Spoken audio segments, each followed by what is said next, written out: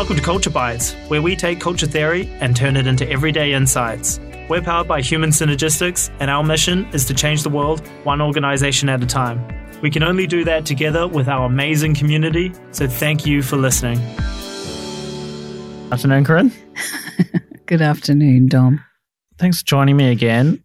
Today I want to talk about, we've talked about team development in past episodes and so on. What I want to focus on today, though, was on the group styles inventory specifically. So that's the diagnostic we have for teams and team behavior. And partly why I wanted to talk about it is teams obviously super important. The other part is a lot of our network, if you're accredited in the lifestyles inventory, you're actually also accredited in the group styles inventory. And a lot of people don't even realize that or don't take full advantage of that. Totally. We've had a lot of people, when they come back for a recall or a PD event, they're surprised to learn that they're actually able to use the GSI, which is the Group Styles Inventory.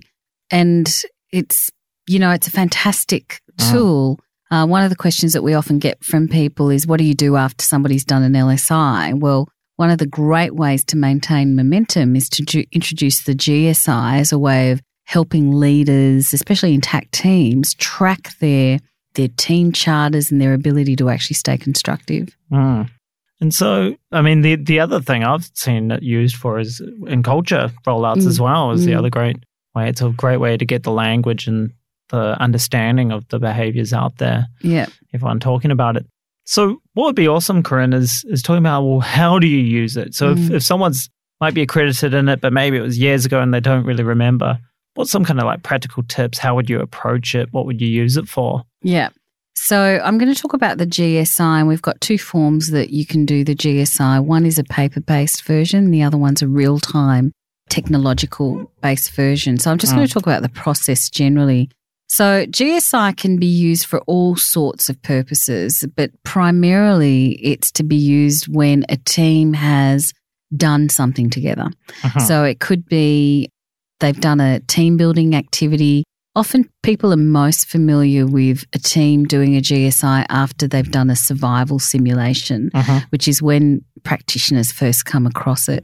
Now, the value of using something like a survival simulation rather than a real business issue is that it's a good way to introduce the idea of the circumplex and ways of behaving if you're doing culture work, or if you're starting to do an introduction to individual work, or if you want to teach problem-solving skills. Group problem-solving. And group problem-solving skills and effective decision-making. So what a simulation does is to take content knowledge out of play so that people can just really look at the process that the team's using. And so you'd run a survival sim, and then you would run a GSI, and you'd use the GSI as a way of getting people to look at, how did we work through that problem?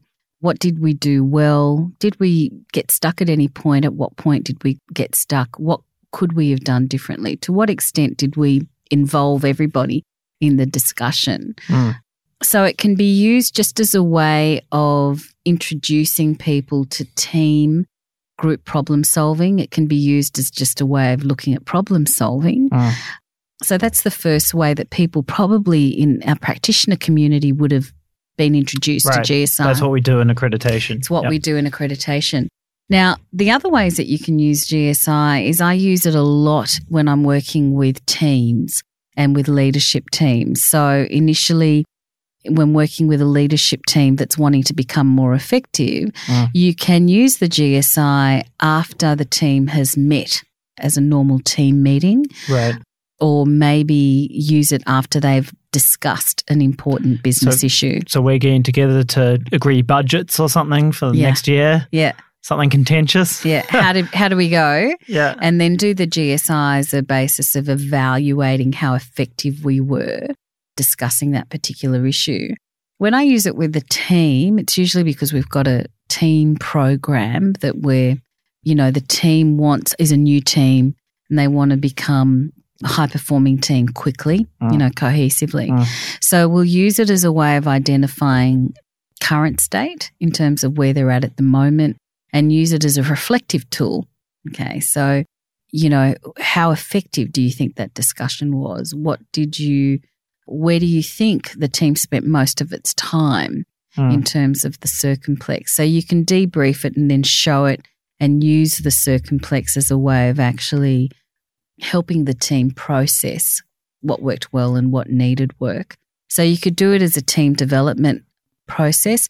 If I'm doing it in a team development program and I'm working with a team over several workshops, then I would also use it. You could use it as a pulse check. So if you're an internal practitioner, so you're working within an organization and you've had an intact or even, an intact team of leaders go through individual LSIs, a good way of bringing that insight as a team together is to run a GSI and to encourage them to look at how they thought about the team and how they showed up. So you get them to use their LSI-1 and their LSI-2 data and use it as a way of thinking about how did it influence who they were being in that team.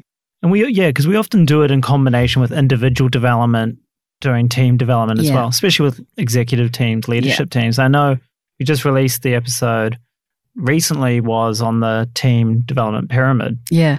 So I was in here with DB and the first level of the pyramid is there is an I in team and it's yourself and your own mindset and how you show up, and that's that individual piece. Yeah. And then the GSI is looking at some of the team dynamics and behaviors that when we get together as a group, how do we interact? And it's really interesting from a cultural point of view. So one of the things that I've seen happen with clients often where we're working on culture and we're doing a number of things and they might have gone through an individual LSI as a leadership initiative addressing cultural issues. And what's the GSI has been fantastic for is to show how the culture plays out. So they've had their culture data, they've seen a circumplex version of the culture, and then when we put them into a GSI activity, say on the back of a simulation or another problem, a business problem solving, that's the point at which the aha happens. And suddenly the culture circumplex, they see it, and they can make the connection. And that's a fantastic moment because in that moment, you've got culture, team and individual come together. They know what they were thinking. They know how their thinking shaped what the team saw, and they've experienced the team dynamic. And there have been occasions where that's been the most powerful and quickest impact for people to understand how the culture plays out on a day-to-day level affecting them. Yeah, I love it. And I know I've used it with teams, and what was great was part of it was just A, just having that conversation, and B was having that conversation with some data to speak to. Yeah. Because I think it's really hard if you just get a team together and you're like, now let's talk about how we work together. It's hard because a lot of those patterns are embedded and so on. It may be that there's certain elephants in the room that we don't want to talk about, all that sort of stuff. Some of it may be unconscious. Some of it may be unconscious. Yeah. But when it's there and it's up on the wall and this is our view of the team, what stands out and they'll, maybe there's an extension here or there and it just starts that conversation and it gives people permission to have that conversation because it's not about lobbing a hand grenade in anyone's direction. It's just talking about how we perform as a team. Yeah, and it's also about what I like about why I think it's effective is that it gets the conversation to focus on the process, how we have our meetings, how we discuss this problem versus being a moral judgment about, you're trying to trip me up because you said da-da-da. Well, we're not talking about that. We're talking about patterns of styles of behaving that have been created in the group. We've all got our fingerprints on that. And so I think what it does is it helps people to talk about some of the difficult issues because it gets people questioning and discussing around reflecting on patterns of behavior versus playing the individual. You did this, blame and shame. Which is what can happen if you've got nothing to talk to. Then it's just like, well, Corinne, you always come in here and you do this and that. Yeah, whereas this is slightly higher. This is how I experience the group. When I'm trying to suggest ideas, I feel like we shoot them down rather than explore ideas or whatever it may be. And sometimes if you're a practitioner and you've got an LSI mat one of the great things to do is just before you debrief the GSI is to say to everybody, get them to fill out the GSI, but before you score it up, get people to stand up and say, okay, looking at the circumplex on the floor here, where would you say the team spent most time on task or people? Satisfaction or security? So you can warm the team up to having the discussion that you'd like it to have. Where did you think from the cluster point of view that we spent most of our time? And then it's having a great conversation, but it's warming them up with something that gets them to think together about, I felt it was really competitive. Oh, yeah, me too. Or what? And so you can get them to start thinking about it. And then once you've warmed that up, you can get them to score up their GSI and they've already had a bit of discussion around it. So the ball's already rolling. Correct, yeah. And so what's your view on, so we get the team view, we put everyone together. What's your view on the team view versus the individual view of the team? You mean where there's an individual profile? Yeah, so because I fill out the GSI on how I experience the group, right, which may be different than you experience the group. We've had great conversations, and this is where it really does help to have a practitioner, where one of the first steps I get people to do is to have a discussion around comparing and contrasting their individual views. How is it similar? How is it different? Talk about what the differences might be a result of. You know, what are the similarities? What do you agree on, and what were the points of differences? Without necessarily needing to come to a conclusion or solve a problem, but it's just really sharing the experience of what that was like. And often if the climate is safe enough, people will say, wow, I didn't realize that you were feeling that you'd gone, you know, you felt the impact of the team was to drive avoidance. You didn't feel like you could come forward. It wasn't my intention.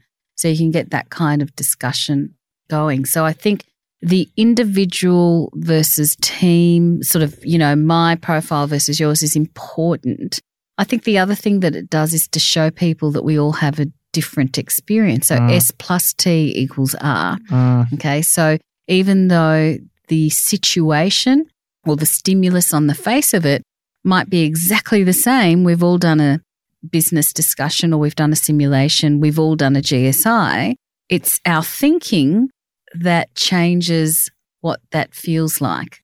And so I think when you compare individual profiles, people get a sense of not everybody's the same as me, and I can become a bit more aware to understand that if I'm enjoying a debate and, you know, we're doing, I really like the argy-bargy, that other people might be uncomfortable by that.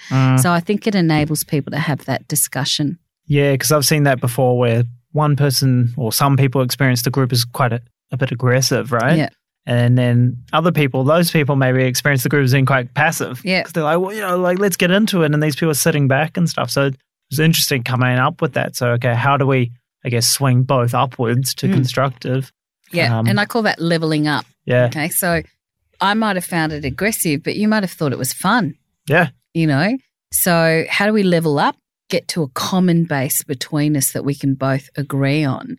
And the trick there is to make sure that you don't think I'm overreacting because I didn't think it was fun, you know. And so it gives the opportunity to increase empathy and understanding between different styles and preferences in terms of how we show up to teams. And it also gives teams a chance to identify, okay, I didn't realize, so what could we do differently to, you know, make sure that next time everybody feels they've had a say and we have listened to it as a team. So it allows the team to negotiate some new ways of working.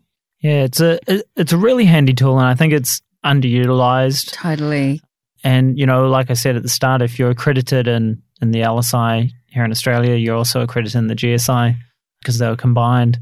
So, you know, if you're feeling rusty or, you know, want to brush up on it or whatever, I know we are running a bunch of professional development events. We are, yeah. And we've got a number of PD events just on using the GSI. It's a fabulous tool because it can allow you say, for example, you'd like to do an LSI, a bigger piece of work in the organisation, you don't think it's the right time, the GSI is a fantastic way of actually introducing some of the behavioural concepts and having fun with it as well if you do a simulation. So it's a good introductory activity. And so come along to the PD events. We've got a lot of resources as well online. Check into that and, of course, give us a call. Yeah, absolutely. So we've got a whole calendar there, so check it out. It's in the portal. Yeah, and hope to see you at an event soon. Likewise. See you soon. See ya. Thanks for listening to this episode of Culture Bites. If you enjoy the show, remember to subscribe on iTunes, Stitcher, SoundCloud, or wherever you get your podcasts. Also, leave us a review. It helps other people to find the show. If you have a question you'd like us to answer, email podcast@human-synergistics.com.au. We'd love to answer it. This podcast is copyright by Human Synergistics Australia. All rights reserved. To learn more about what we do, visit human-synergistics.com.au.